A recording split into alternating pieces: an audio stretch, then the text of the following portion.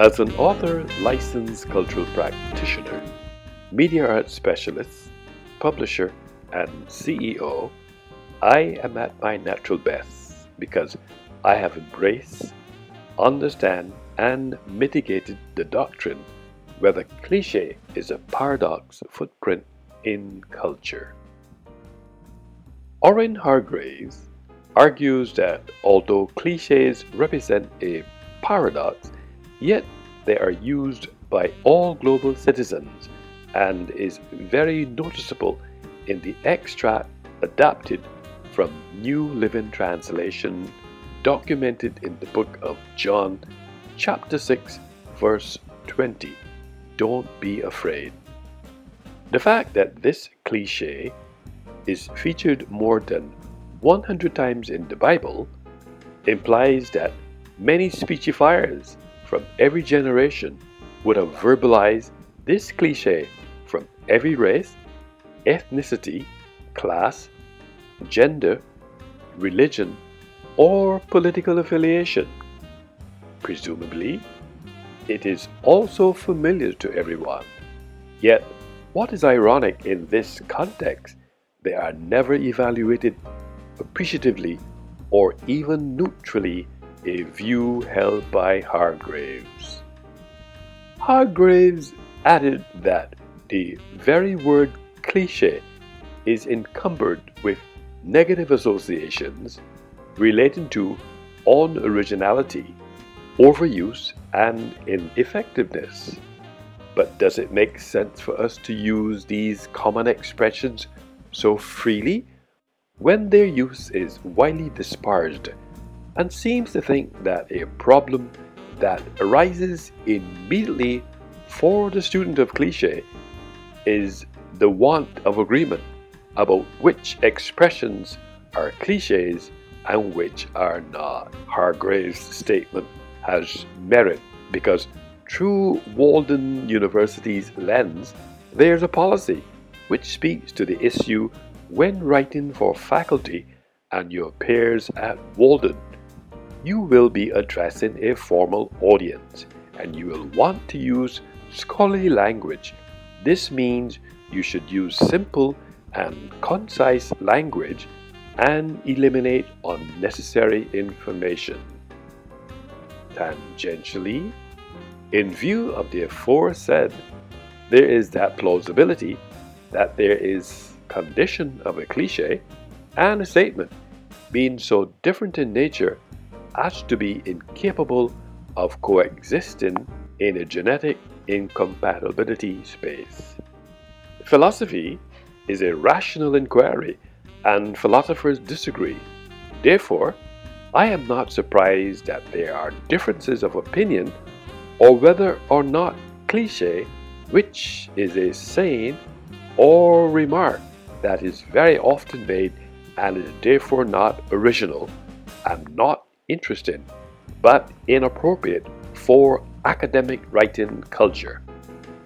Culture is not only about the different culture countries' background, but draws our attention to the fact that there is a culture named academic culture, which is the culture of universities. Academic culture refers to the attitudes, values, and ways of behaving that are shared by people who work or study in universities. For example, lecturers, researchers, and students. For example, in this environment, it should be noted that among the core values of academic culture are things like research skills, critical thinking, digital literacy, and the ability to communicate in different forms for an academic context, along with many more values. It is a fact that the world loves clichés. Speakers use them, and Facebook posts are full of them. But on many occasions, clichés that have not been expressed with some element of careful thinking to the learned and experiences, the statements come out as ridiculous. Ironically, clichés that last no longer stay as clichés, but become wisdom statements The thing is that we have to discern which is which. They've learned from us that people ask why. Cliches are not only okay to use in stories, but that they are necessary. If you avoid every single one in your tale, it might seem like you are working overly hard to be different, and that there is no other real meaning to it. There's a profound reason why these elements have always been in stories told, modern and ancient. These elements work together, complement each other, and when they are wielded with talent, they are essential to a great story. Causality, reality may have influenced Moshin Nakai to ask the pertinent question: are cliches something you want in your writing? Saravin makes a valid point that when you're writing phrases for academic settings that are acceptable, for example, in conversations or informal writing, are considered inappropriate, you should try to avoid expressions that are too informal, unsophisticated, vague, exaggerated, or subjective, as well as those that are generally unnecessary or incorrect. Vin's response corroborates a point earlier raised by Moshin Naki.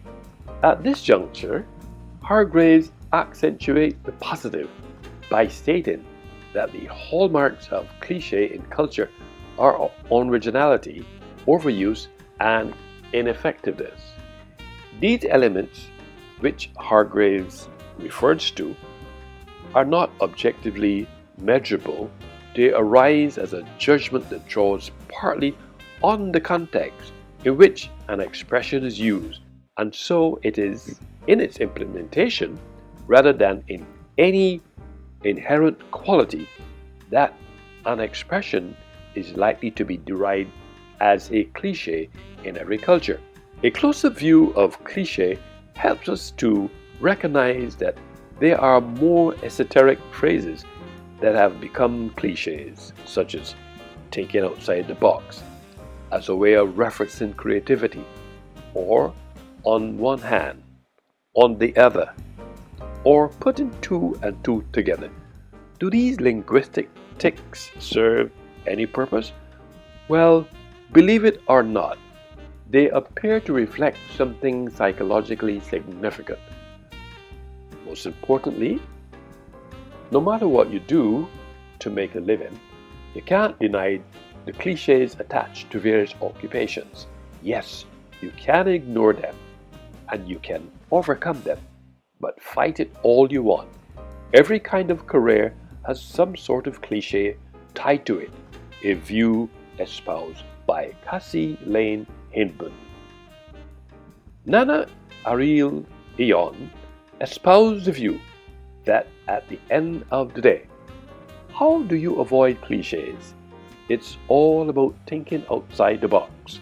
Love them or hate them.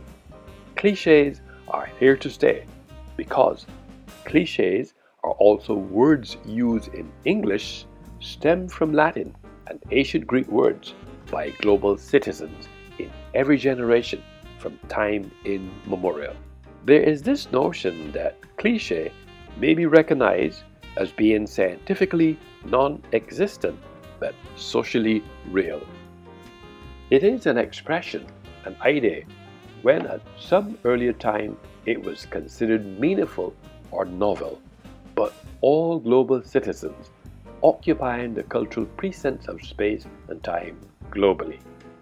In closing, from a licensed cultural practitioner perspective, who is guided by linguistics and philosophy, cliché is a paradox footprint in culture and is here to stay, occupying the precincts of space and time ad infinitum.